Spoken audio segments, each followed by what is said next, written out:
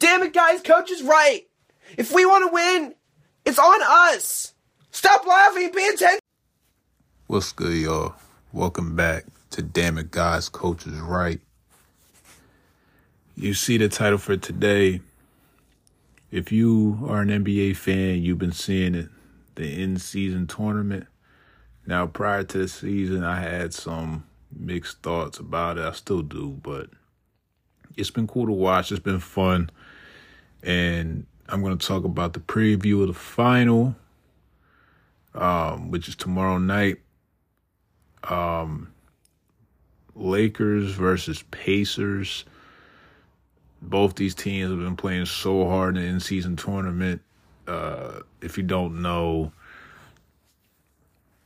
each player gets a $500,000 bonus if they win the in-season tournament, which is really cool.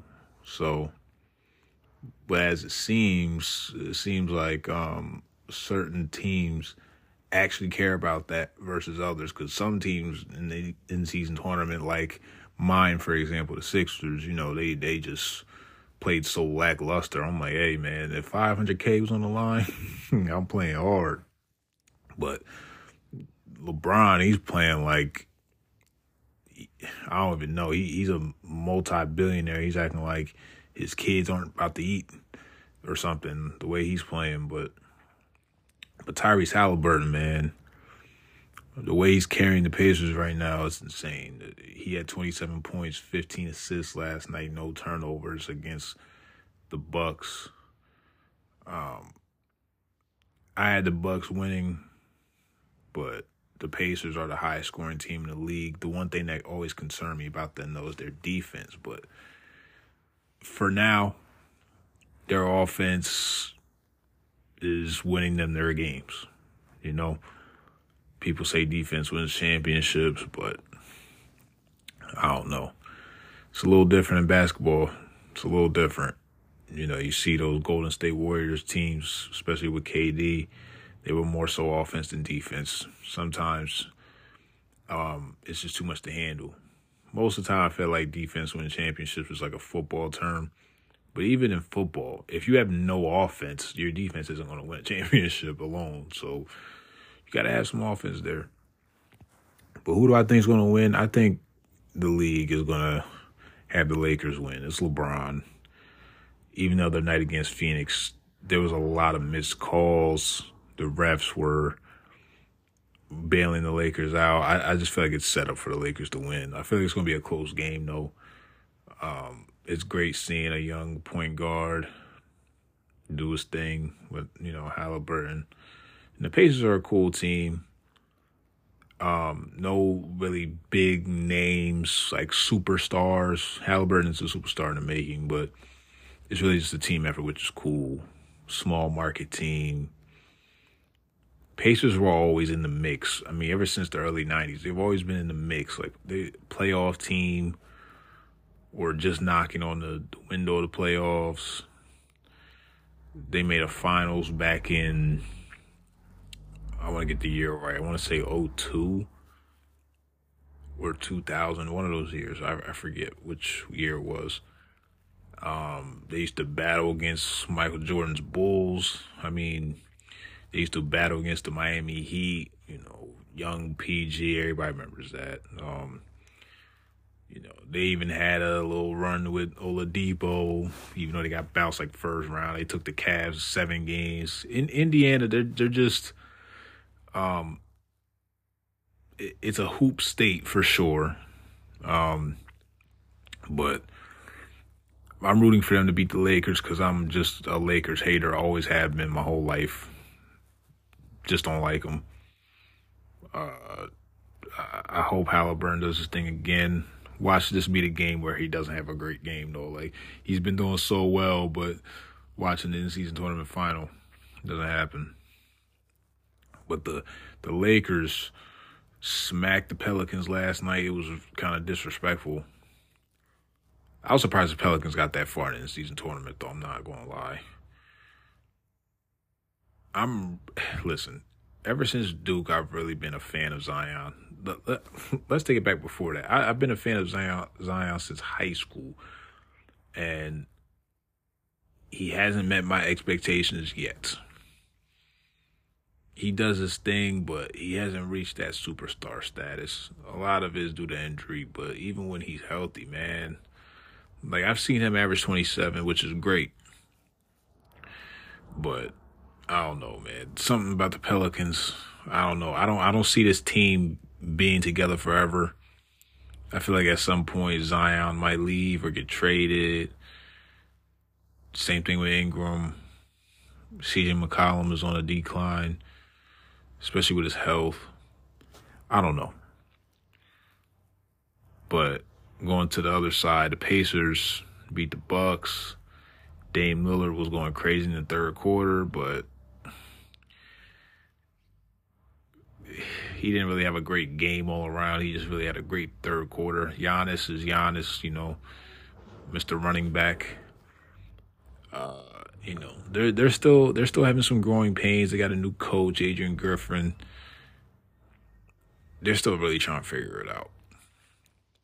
I said this on this podcast before. I feel like the Bucks will eventually get it together, but I don't know. It doesn't look too bright. This NBA season is really hard to predict in terms of who's going to make the finals. It's going to be really interesting in the postseason to see. So, but the Lakers, Pacers in-season tournament championship, first year doing this. Shout out to Adam Silver. He actually has gotten great reviews from this. A lot of people weren't on board. As I said, I wasn't on board either at first, but hey, we're here and we're interested. Shout out to Tyrese Halliburton. People are saying he's a modern-day Steve Nash. But let's be real. This is a hot take. I don't care, though. He might be better than Steve Nash already in terms of, and you might be listening like, you're nuts. Listen, Steve Nash was a 16 point per game, 11 assist guy. Like, and won MVP off of that. I still can't comprehend how that won him MVP. I understand the Suns were like first in the West and they wouldn't have been without Nash. I'll give him that. I understand that. He was a big reason why that team was successful. He might average 17, but Halliburton's out here averaging like 26, 27 a night with 12 assists and leading a Pacers team who, again, they don't have any superstars on his team. He doesn't have an Amari Stoudemire by him, leading a team to the highest scoring, like each game. They're the highest scoring team in the NBA each game, every night. And this is a different era too. Teams score like crazy nowadays. So the fact that they're the highest scoring team in the league, they don't have any all-stars outside of him, it's like, come on. His impact is insane. So I know I'm not saying he's better than Nash all time, but I'm saying from what we've seen, Steve Nash at his peak, at his prime, his MVP seasons, he averaged 17-11. Halliburton's averaging 27-12 right now. I know it's not just about numbers. I'm talking about impact as well, though. Look at the Pacers. The Pacers are like a good team now. Coming into the year, who thought the Pacers were going to be this nice? Nobody. So there's a lot of season left, though. We'll see how it goes. We'll see how it pans out. But that's all I got to say about that. We'll update that. Okay, the Halliburton conversation. Now, Lakers, I think they're going to beat the Pacers tomorrow. I think it's written. I think it's in the script. LeBron wins his first in-season tournament at age 55. They're going to talk about how LeBron's hungry for his fifth ring this year, all that crap. The same thing every year.